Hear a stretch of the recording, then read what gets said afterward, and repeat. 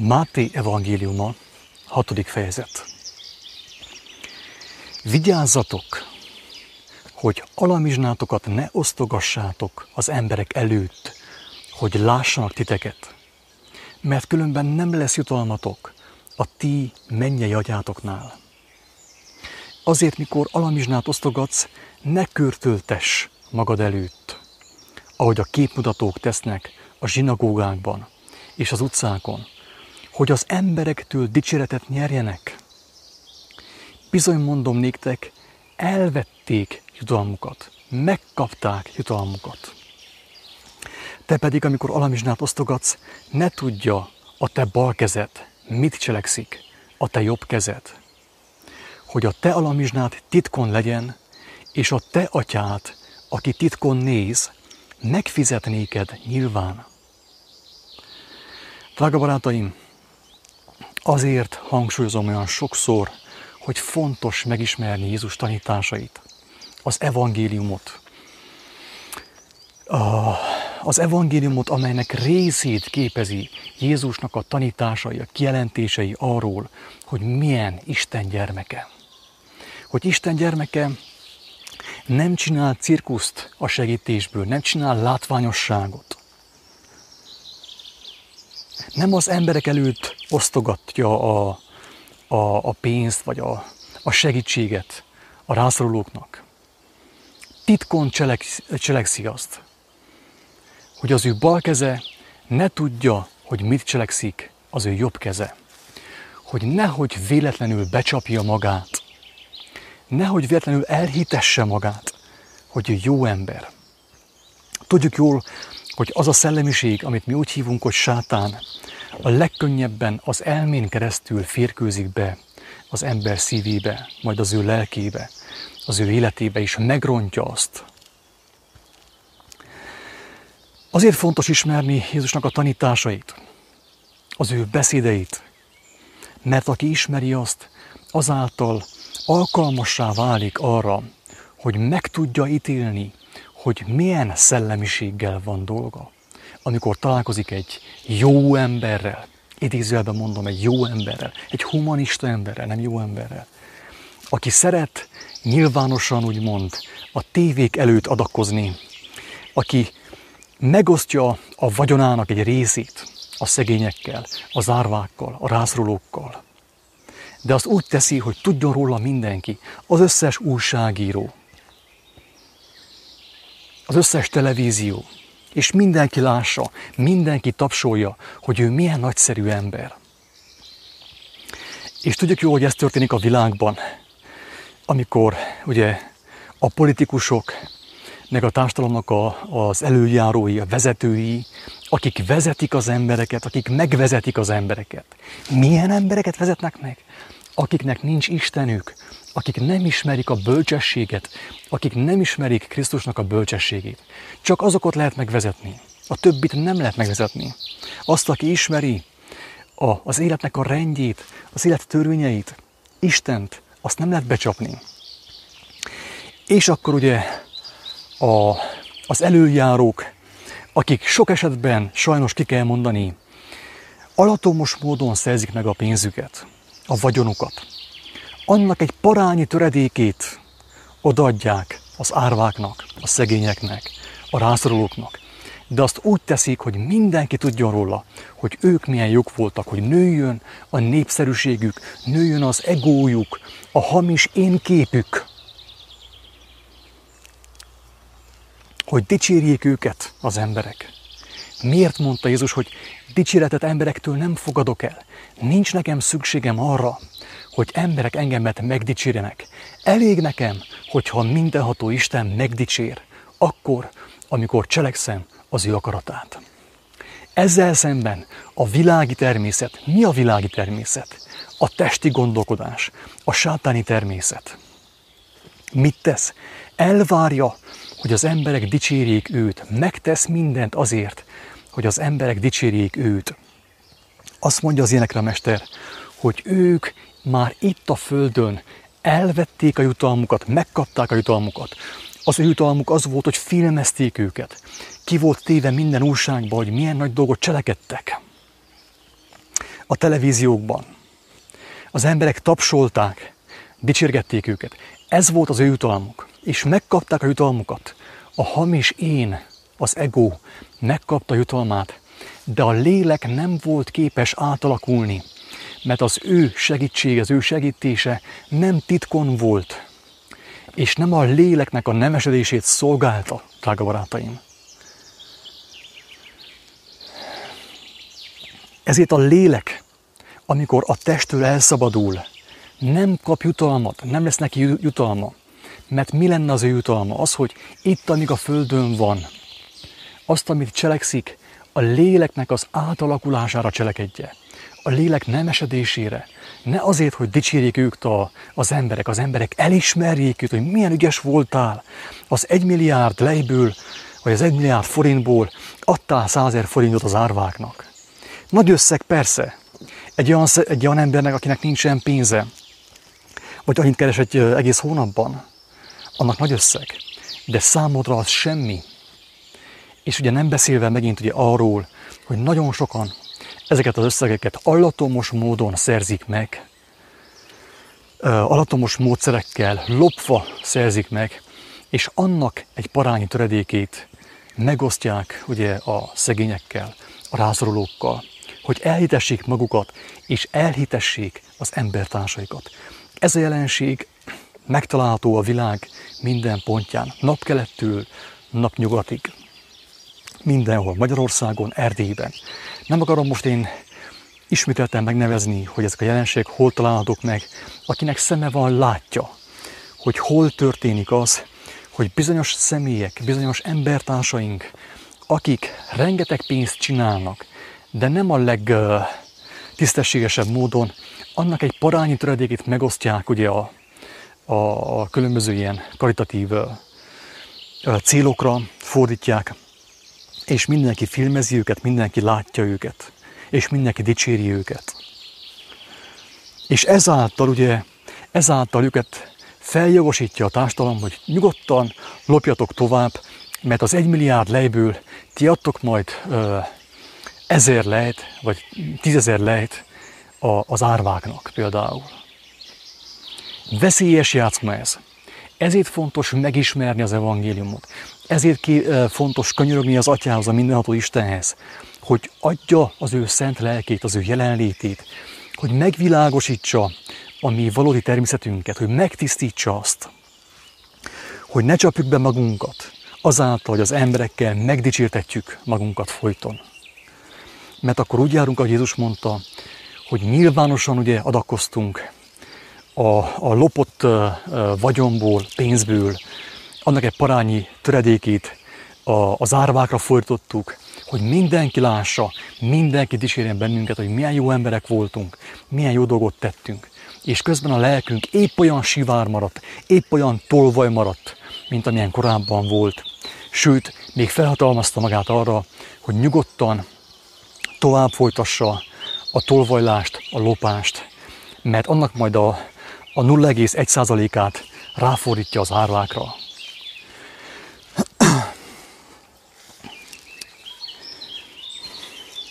És mikor imádkozol, ne légy olyan, mint a képmutatók, akik a gyülekezetekben és az utcák szegeletein fennállva szeretnek imádkozni, hogy lássák őket az emberek. Bizony mondom néktek, elvették jutalmukat, ők megkapták jutalmukat. Te pedig, amikor imádkozol, menj be a te belső szobádba, és ajtódat bezárva imádkozzál a te atyádhoz, aki titkon van, és a te atyád, aki titkon néz, megfizet néked nyilván. És mikor imádkoztok, ne legyetek sok beszédűek, mint a pogányok, akik azt gondolják, hogy az ő sok beszédükért hallgattatnak meg. Ne legyetek hát ezekhez hasonlók, mert jól tudja a ti mennyei atyátok, mire van szükségetek, mielőtt kérnétek tőle. Drága barátaim, ez is egy külön történet, ez fontos megérteni, ami történik a gyülekezetekben, a templomokban, a hangos imádkozás, a mikrofonba történő imádkozás, pont az ellentétje, az ellenkezője annak, amit Jézus tanított. Pont épp az ellenkezője. Az emberek hangosan, hangos szóval, ugye, mikrofonban imádkoznak, hogy hallják őket, hogy higgyék azt, hogy ők milyen szent emberek, érdemes rájuk figyelni, mert ők szent emberek. És az ima ugye azért volna tulajdonképpen, hogy az embernek a lelke átformálódjon. Az ima nem más, mint beszélgetés Istennel, beszélgetés az igazság lelkével. Nem csupán én beszélek vele, hanem én is hallom őt. Ez az ima. Aki imádkozik, de sosem hallja Istent, hagyja abba. Ne is imádkozzon tovább. Nincs értelme. Mert csak becsapja magát, hogy elmond ő 6 mi atyánkot és 20 üdvözlégyet és társait. Nincs értelme imádkozzon, mert becsapja magát. Jobb, hogyha abba hagyja, és jobb, hogyha visszamegy teljes mértékben a világban. Sokkal jobban fog úgy járni, mint hogy becsapja magát azzal, hogy ő elmondott nem tudom hány mi atyánkot, hány üdvözlégyet. Nem így működik ez. Jézus azt mondta, hogy titkon, a belső szobánkban csendesen imádkozzunk, kevés szóval, keveset mondjunk mi Istennek, és többet halljunk mi Istentől. Ez a lényeg az imának, hogy mi halljuk őt, mert ő már amúgy is tudja, hogy nekünk mire van szükségünk. Még mielőtt kérnénk tőle, jóformán nem is kell tőle kérni semmit, mert számára a mindenható teremtő, a mindenütt jelenlévő lélek számára teljesen nyilvánvaló, hogy nekem mire van szükségem. Nem is kell jóformán kérek tőle semmit. Az én dolgom csupán az, hogy halljam őt, és vágyakozzak hallani őt, és hogy ne is hagyjam sose abba az imát, hogy igazából. Hogy ne úgy imádkozzak, hogy naponta 3-szor, vagy 2-szer, vagy egyszer, este 5 percet, mert becsaptam magamat, az esti imával is becsapom magamat. Nem az a lényeg, hogy becsapjam magamat, hogy elvegyem a jutalmamat, ugye? Mert mi a jutalmam? Az, hogy kaptam egy hamis megnyugvást. Az emberek megtapsoltak, hogy milyen szépen imádkozott a mikrofonba. A jutalmam ez volt. A jutalmam nem a lelki béke volt, a léleknek a jutalma, amit az Isten ad, hanem a jutalmam az volt, hogy az emberek hallották, milyen szépen imádkozik, milyen szépen hangosan imádkozik a mikrofonba. Megdicsértek az emberek, és megint becsaptam magamat. A lelkem nem alakult át, ezért az én lelkem, miután a testem meghalt, nem kap jutalmat, nem fogja meglátni Isten országát. Az ima az arra volna, hogy a lélek megtisztuljon, a lélek épüljön folyamatosan. Nem arra, hogy becsapjuk magunkat vele. Ne legyünk sok beszédűek, mint a pogányok, akik azt hiszik, hogy a sok beszéd miatt hallgattatnak meg az ő imáik. Kik a pogányok? Mondjál el 10 mi atyánkot, 6 üdvözlégyet. Kik a pogányok, drága barátaim? Nem rossz indulattal mondom, hanem féltő szeretettel. Kiáltom, hogy ha valaki meghallja, hogy a vallásos mozgalmakban az emberek becsapják magukat. A rózsafűzérézéssel, a buddhizmusban ugyanezt történik. Morzsolgatják a rózsafűzért. És sokszor elmondják ugyanazt, és robotot csinálnak magukból. Robotot csinál az ember saját magából. Mert amit ő mond, az nem ima, semmi köze nincs az imához. Hanem az egy mantra, ami őt elgépesíti, tönkreteszi az ő lelkét, lezülleszti a lelkét, megkárosítja az ő lelkét, elkározik az ő lelke a hazug imák miatt. Ez történik. Az ima az, amikor én jóformán semmit nem mondok Istennek, mert ő tudja nekem, mire van szükségem, hanem én folyton az ő szavát forgatom magamban, hogy én halljam őt, ne ő halljon engemet. Én neki semmi újat nem tudok mondani. Maximum megvallom neki őszintén a belső szobámban, Istenem, én tegnap tévedtem, mert nem úgy beszéltem az embertársammal, anyámmal, testvéreimmel, mint ahogy kellett volna. Az nem méltó Krisztushoz, a Krisztusi természethez. Megvallom neki a bűneimet. Ez az ima. A többit Istenre bízom. Ja, és persze, hogy hálát adok, hogy ma is felkelhettem. Egészséges vagyok. Van szemem, van fülem, vannak ajkaim. Tudom használni mindezeket arra, hogy még inkább megismerjem a lényeget, és megismertessem embertársaimmal a lényeget, megtörjem a kenyeret, az élet kenyerét, és megosszam azt embertársaimmal. A bűnbánat, amikor észrevettem a lélek által, hogy valahol tévedtem, valamit rosszul csináltam,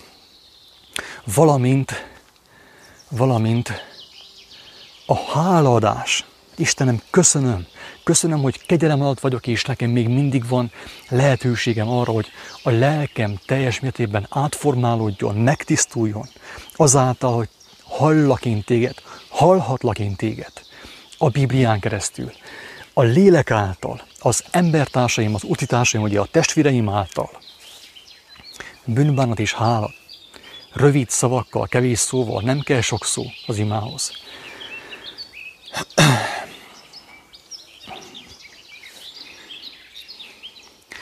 Amikor Jézus elmondta a mi atyánkot, drága barátaim, ez egy másik kérdés, ez fontos ezt is megérteni.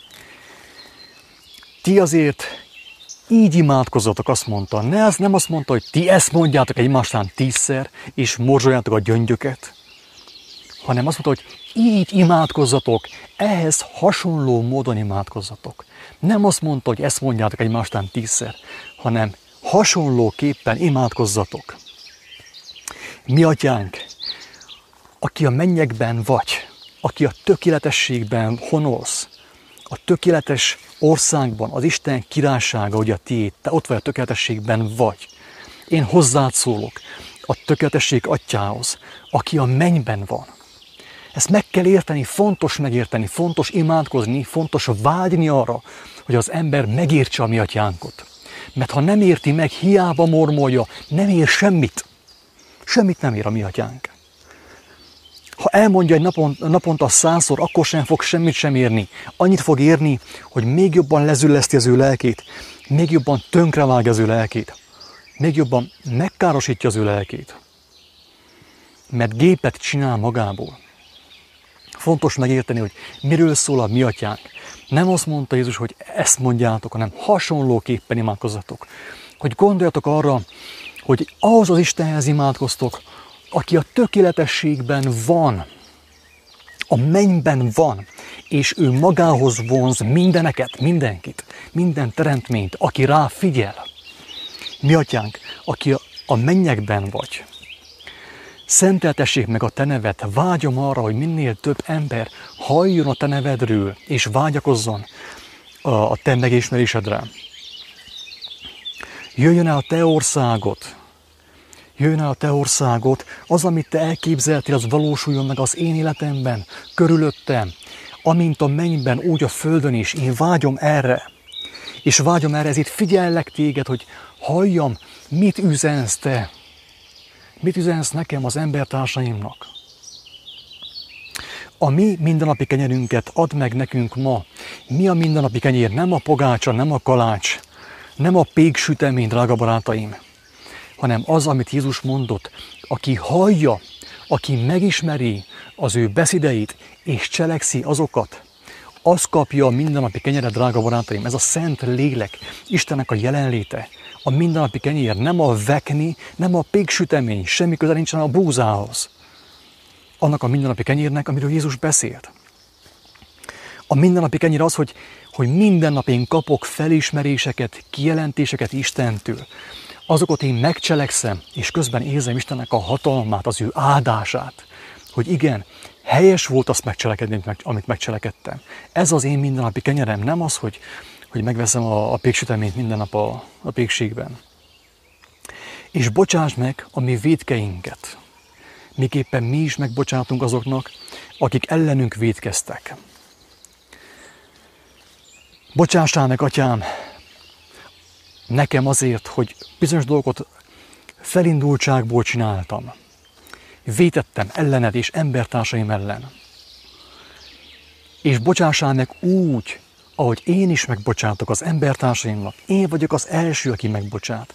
Ha velem szemben valaki vétkezett, engemet megbántott, alig várom, hogy megbocsássak neki, mert tudom, hogy én is tévedek, és nekem is szükségem van arra, hogy a mindenható Isten megbocsásson nekem. És ne vigy minket kísértésbe. Ez, hogy ne vigy minket kísértésbe, ez a része, érdemes megnézni a görög fordítást, akit érdekel, nem egészen így van, de nem ez a lényeg. Tehát semmiképpen nem akarom azt mondani, hogy rosszul van írva a Biblia, hanem lehetnek benne kisebb, nagyobb fordítási hibák, de mindazonáltal nagyon fontos eszköz, a legfontosabb fizikai, tárgyi eszköz a Biblia. Tehát Isten nem visz minket kísértésbe. Ő nem visz minket kísértésbe. Megengedi, hogy meg legyünk próbálva, legyünk kísértve. Ő nem visz szándékosan bele. Mi megyünk bele a kísértésbe azáltal, hogy a test vágyaira figyelünk folyton.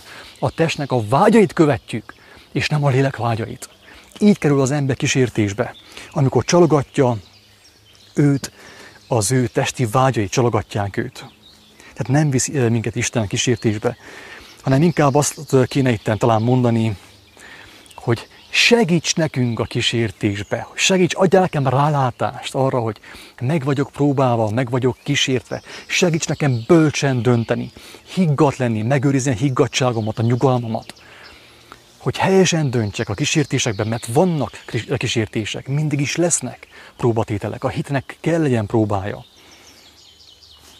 És szabadíts meg a gonosztól, adjál tisztánlátást, add nekem a mindennapi kenyeret, add a te igédet, hogy a te igédet ismerve, és azt rávetítve a hazugságra, a világ sötétségére, feloszlassam azt magamban, az elmémben, a lelkemben, hogy megszabaduljak a gonosztól. Hogyan szabadulok meg tőle?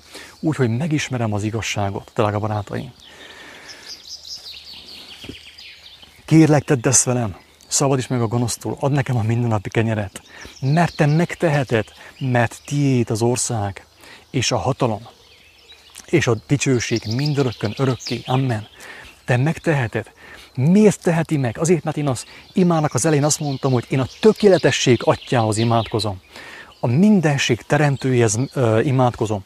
Tudatosítom magamban, hogy én nem egy Pinókióhoz, vagy egy bálványhoz, vagy egy szoborhoz imádkozom, hanem a mindenség teremtőjéhez, akinek hatalmában áll nekem segíteni, és megigazítani engemet. Mert ha megbocsátjátok az embereknek az ő vétkeiket, megbocsát néktek is a ti mennyei atyátok. Ha pedig meg nem bocsátjátok az embereknek az ő vétkeiket, a ti mennyei atyátok sem bocsátja meg a ti vétkeiteket. Tehát nekem érdekem, hogy megbocsássak embertársaimnak. Egyrészt azért, mert az embertársaim a tükörképeim, bárki vét ellenem, megmutatja nekem, hogy bennem is milyen gyarlóságok vannak. Nincs jogom nekem bárkire is haragudni. Mert Jézus azt mondta, amikor megölték őt az ellenségei, akik haragudtak rám, hogy Istenem, bocsássál meg nekik, mert nem tudták, mit cselekednek. Milyen jogom van nekem akkor haragudni bárkire is? Persze ezt sokkal könnyebb mondani, mint megcselekedni. De azt mondta Jézus, hogy embernek lehetetlen. Viszont Istennek minden lehetséges. Hogyha én Istenben vagyok, ő bennem van, akkor nekem is lehetséges, hogy megbocsássak embertársaimnak. Hogy én is megbocsátást nyerjek minden meglévő problémám, butaságom miatt, ugye, amit elkövetek, minden hibám miatt. Mikor pedig böjtöltök, ne legyen komora nézéstek, mint a képmutatóké, akik eltorzítják az arcukat, hogy lássák az emberek, hogy böjtölnek. Bizony mondom néktek, elvették jutalmukat, ők nem azért böjtöltek, hogy közel kerüljenek Istenhez, hanem hogy mutassák az embereknek, hogy ők milyen szentek, milyen álszentek. Én senkinek sem kell mutogassam, hogy milyen szent vagyok. Nekem úgy is jó, hogyha az emberek azt gondolják rólam, hogy gonosz ember vagyok. Nekem teljesen mindegy, hogy ők mit gondolnak. Mert mindenki azt gondol, amit akar. Mindenki azt gondol rólam, ami benne van elsősorban. Nekem az a fontos, hogy rólam a mindenható Isten, a Szent Lélek mit gondol. Nekem ez a fontos. Ha böjtölök, nem azért böjtölök, hogy akkor az emberek ottan sajnálkoznak rajtam, hogy jaj, szegény, nem ilyen torz arccal, ugye böjtöl, mostan szegény, most akkor ő meg fog világosodni. Nem ezért böjtölök, hanem azért, hogy a böjtben megvonva magamtól az ötérzéki élményeket, megnyissam a lelki szememet, ugye, hogy jobban halljam Istent, ezért böjtölök, eltompítva, megvonva a táplálékot az ötérzékemtől, még jobban érzem a valóságot, érzékenyebbé válok a valóság, aki böjtölt, tudja, hogy ez így van. A kényszerböjt a betegség. A betegség egy óriás lehetőség az emberek számára arra, hogy meglássák, hogy mekkora bajban vannak, és Istenhez fohászkodjanak, hogy megszabaduljanak a bajból. Ez a kényszerbűt. Miért kell betegség akkor? Azért kell betegség, mert az ember önként nem vállalja a böjtölt.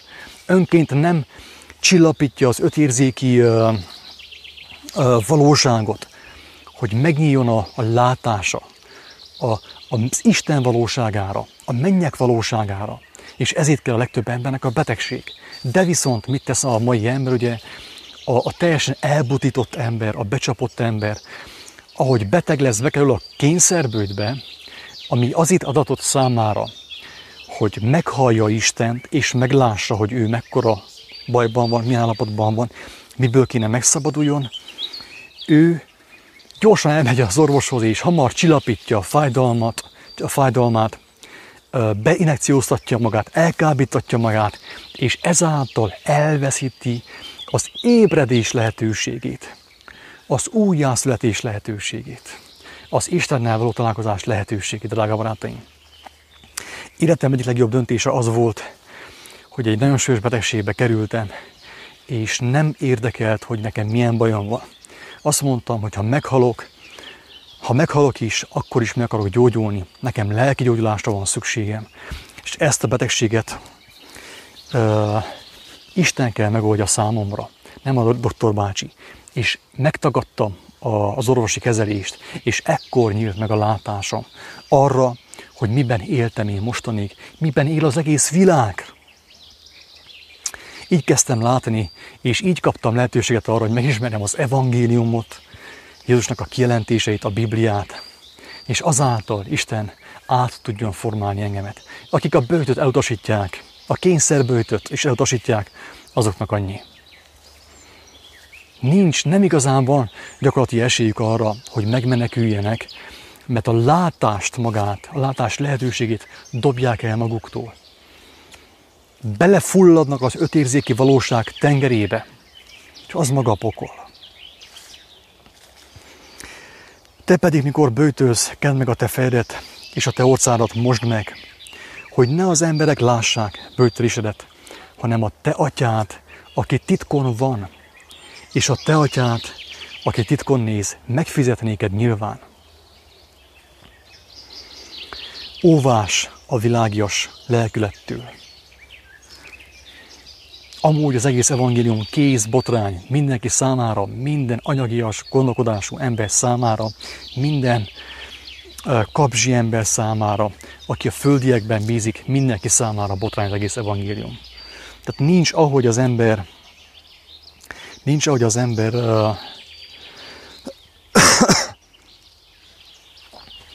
örüljön az evangéliumnak, addig, amíg bűnben van. Akkor tud örülni az ember az evangéliumnak, hogyha már megértette azt, hogy Isten mit kínál számára, hogy sokkal többet kínál, mint amit ő valaha itt a földön hallott, látott és megértett vagy megérzett. Sokkal több a mennyek országa, mint amit itt az elbukott világban tapasztalunk. Ne gyűjtsetek magatoknak kincseket a földön, ahol a rozsda és a moly megemészti, és ahol a tolvajok kiássák és ellopják, hanem gyűjtsetek magatoknak kincseket a mennyben, ahol sem a rozsda, sem a moly meg nem emészti, és ahol a tolvajok ki nem ássák, sem el nem lopják, drága barátaim. A mennyben gyűjtsetek kincseket, mert minden más, ami szükséges a földön, megadatik. A mindenható lélek gondoskodik arról, hogy ne éhezz. De foglalkozta azzal, ami nem fog elrothadni, nem fog megrozsdázni, amit a moly nem esz meg. Nagyon sokan vannak ugye keresztények, szavakban keresztények ugye arról beszélgetnek, hogy Isten, meg Jézus, meg társai, de anyagiasak. Ide vannak berendezkedve, teljes mértékben oda van tapadva a lábuk a földhöz. Kemény, vastag kötelékek fogják őket, és nem tudnak attól elszakadni. Becsapják magukat, Isten nevében és Jézus nevét felhasználva, becsapják magukat. Mert Jézus pont az ellenkezőjét mondta, hogy törekedj az egyszerűségre. Olyan kincseket gyűjtögess, ami nem fog megrozsdázni, a moly nem fogja megenni. És a tolvajok nem tudják ellopni olyan kincseket gyűjtögess. És ugye azt mondja, hogy a gyümölcseiről ismeritek meg őket. Nekem bárki beszélhet Istenről, meg a mennyek országáról, meg Jézusról, meg a szentekről, meg mindenkiről. Megnézem az életét, megnézem, hogy mi köti őt, miért tölti el a napi 24 órát, mire fordítja a figyelmét, az élete idejét, az élete energiáját. És amikor azt én megnéztem, utána nekem beszélhet Istenről, Jézusról, mert neki nem fogok tudni hinni. Mert ő az életével azt mutatja, hogy teljes mértékben anyagias, földhöz ragadt, a földiekért él, a rozsdásodó, rothadó dolgokért él, amelyeket mellesleg a tulajok is ellophatnak.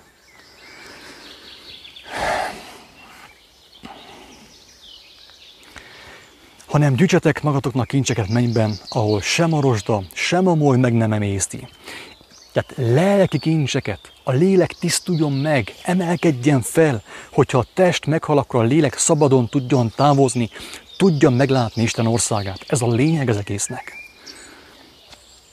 Mert ahol van a ti kincsetek, ott van a ti szívetek is. Mert ahol van a ti kincsetek, ott van a ti szívetek is. Amire figyeltek nap mint nap, amire fordítjátok a napi 24 órát, az időt, és az életetek energiáját, ott van a ti szívetek is. Oda fog menni a szívetek is, ugye a lelketek oda fog menni, bele a földbe, a seolba. Ha az anyagban el vagytok süllyedve, és folyton az anyagiakkal foglalkoztok, a lelketek menjen be a seolba. Ezt mondja Jézus. Ahol van a ti kincsetek, mi a kincsetek? Ingatlanok, vagyon, nagy földi, világi tervek. Ezek a kincseink, ott van a szívünk is. Menjen bele, itt minden elrothat. Mindenek annyi, az egész világ el van bukva, halálra van ítélve. És aki azért él, ő is el van bukva, és az ő lelke is halálra van ítélve. Menjen vissza a seolba, a földbe, drága barátaim. Kéne örvendjünk, hogy van időnk, van energiánk, amit arra tudunk fordítani, hogy még inkább megismerjük Isten országát, hogy a lelkünk még inkább megtisztuljon, teljesen megtisztuljon, hogy tudja majd meglátni a mennyek országát. Nem arra, hogy folyton olyan dolgokkal foglalkozunk, amelyek elrothadnak szó szerint. A test lámpása a szem, ha azért a te szemed tiszta, a te egész tested világos lesz. Ha pedig a te szemed gonosz, a te egész tested sötét lesz. Ha azért a benned lévő világosság sötétség. Mekkora akkor a sötétség? A testlámpás a szem, amire az ember vetíti, fordítja a tekintetét, az ő szemeit, amit folyton néz, amin van az ő figyelme, ő azt táplálja. Ha folyton az anyagiakkal foglalkozok, a földiekkel foglalkozok, hogy kerülhetnék be Isten országába most őszintén? Mekkora az esély egy olyan embernek, aki folyton a rothadó, a rozsdásodó dolgokkal foglalkozik? Az ő testének a lámpása folyton azt világítja meg, ami elmúlik. Hogyan tudná az ilyen ember meglátni Isten országát? Azt mondta Pál, ne áltassátok magatokat, mert ki mint vet, úgy arat. Ha valaki a folyton a mulandó dolgokat táplálja, arra fordítja a testének a lámpását, a testből arat ő fájdalmat, betegséget, kárhozatot. Ha valaki a lelkiekre figyel folyton, abból fog ő aratni örök életet. Örök életet, drága barátaim. Senki sem szolgálhat két úrnak, mert vagy az egyiket gyűlöli, és a másikat szereti, vagy az egyikhez ragaszkodik, és a másikat megveti. Nem szolgálhattok Istennek és a mammonnak. Megint egy drasztikus kijelentés, ezt mindenhol általában kifordítsák, befordítják, ugye, folyton félremagyarázzák. Egyértelműen kijelentette, hogy ne foglalkozzunk, ne szolgáljuk a mammonnak, ne dolgozzunk pénzért, ne dolgozzunk mammonért, hanem végezzük el azt, amit el kell végezni. Fordítsuk a figyelmünket arra, ami örökkévaló, ami maradandó, és minden más megadatik. Ezt Jézus mondta, nem én mondtam. Több helyen mondja azt, hogy ne fordítsuk a figyelmünket, ne szolgáljuk a mammont, ne azért dolgozzunk. Utána aztán megcsodálkozunk, hogy adót kell fizetni a császárnak. Persze adót kell fizetni a császárnak, azért dolgozunk, hát azzal jár. Teljesen normális, hogy a császárt nem lehet megúszni, hogyha valaki úgy dönt, hogy a császárnak a dolgait kívánja meg, és azért él. A császárnak a jólétéért, ugye? A test jólétéért él. Akkor miért csodálkozik az ember azon, hogy adót kell fizetni? És sok az adó. Persze, hogy sok az adó. Mert az ember a földiekért él. Ő döntött úgy, hogy a császárnak a birodalmát szolgálja, a mammont szolgálja, mammonért dolgozik, a mammonban hisz, a mammontól van a biztosítása, a mammontól van az egészsége és minden. Azt mondja, senki sem szolgálhat két úrnak, mert vagy az egyiket gyűlöli, és a másikat szereti, vagy az egyikhez ragaszkodik, és a másikat megveti. Az első ember, aki gyűlöli Istent, de szereti a mammont, gyűlöli az igazságot, a világosságot, szereti a sötétséget, ugye? És a másik fajta ember az, aki ragaszkodik Istenhez, és megveti a mammont, elveti magától, nem foglalkozik vele, nem érinti azt, mert van, amivel foglalkozzon ő, hogy ismerje meg az igazságot, és hirdesse az embertársai számára, hogy minél többen megszabaduljanak, minél többen meglássák majd a mennyek országát. Azért azt mondom néktek, ne aggodalmaskodjatok a ti éltetek felől, mit egyetek és mit igyatok, sem a ti testetek felül, mibe öltözködjetek. Avagy nem többé az élet, hogy nem az eledel, és a test, hogy nem az öltözet. Tekintsetek az égi madarakra, hogy nem vetnek, nem aratnak, sem csűrbe nem takarnak, és a ti mennyei atyátok eltartja azokat, nem sokkal különbek vagytok ki azoknál. Kicsoda pedig az közületek, aki aggodalmaskodásával megnövelheti termetét egy arasszal. Az öltözet felől is mit aggodalmaskodtok? Vegyétek eszetekbe a mező liliomait, mi módon növekednek, nem munkálkodnak és nem fonnak. De mondom néktek, hogy Salamon minden dicsőségében sem öltözködött úgy, mint ezek közül egy. Ha pedig a mezőnek füvét, amely ma van, és holnap kemencébe vettetik, így ruházza az Isten, nem sokkal inkább titeket, ti kicsinyhitűek. Ne aggodalmaskodjatok tehát, és ne mondjátok, mit együnk, vagy mit igyunk, vagy mivel ruházkodjunk, mert mindezeket a pogányok kérdik, az istentelenek, a bálványimádók, a mammonimádók, a pénzimádók, az anyagias, földhöz ragadt emberek kérdik ezt mindig. Mert mindezeket a pogányok kérdezik, ugye? Mert jól tudja a ti mennyei atyátok, hogy mindezekre szükségetek van, és megadja azt néktek. Hanem keresétek először Istennek országát, és az ő igazságát, mert az örökkévaló, nem mulandó.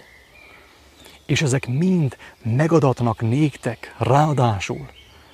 Ez bárki megtapasztalhatja, aki odaadóan keresi és cselekszi az igazságot, egyre szabadabb lesz. Az élete nem komplikáltabbá válik, nem több ingatlanja lesz, nem szaporítja a bajt, a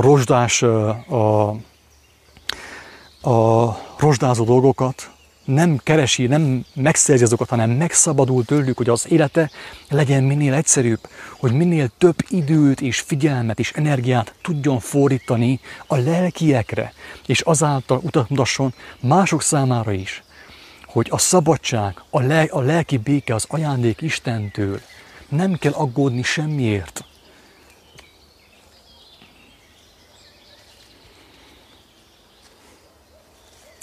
Ne aggodalmaskodjatok tehát a holnap felől, mert a holnap majd aggodalmaskodik a maga dolgai felől.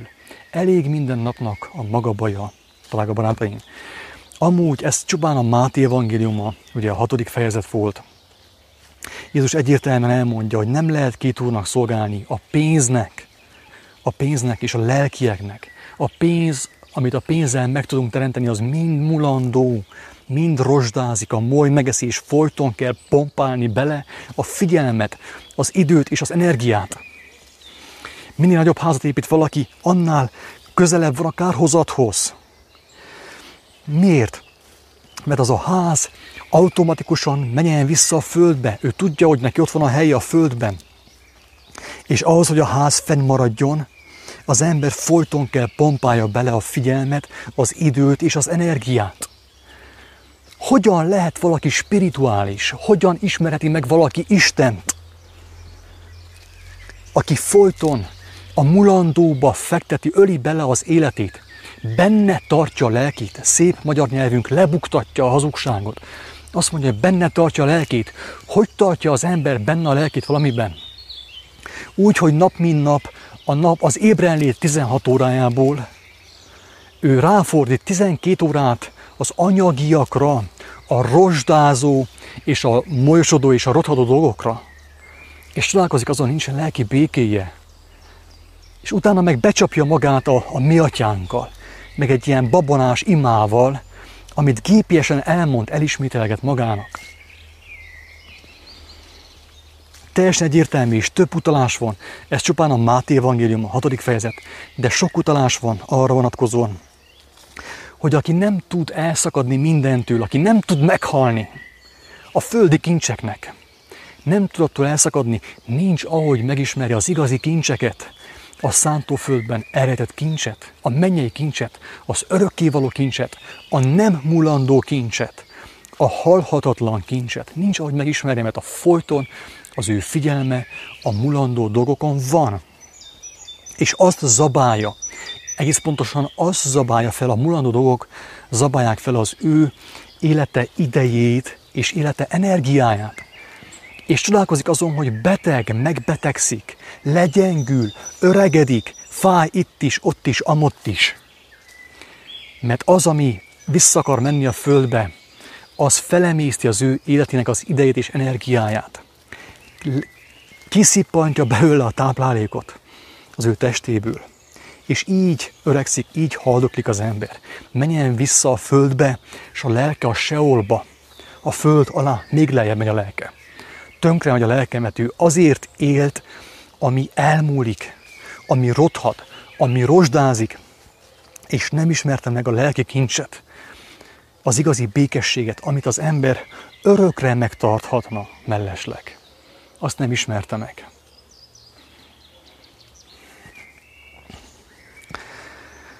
Hamarosan folytatjuk a 7. fejezettel. Mindenkinek azt javaslom, hogy személyesen forduljon az evangéliumhoz, Krisztushoz. Személyesen vágyakozzon a megértésre, mert ez csupán ízelítő abból, amit én megértettem. De mindenkinek személyesen kell ezt megérteni.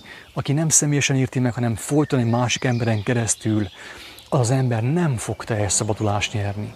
Nem fogja meglátni Isten országát. Isten áldja mindenkit, sziasztok!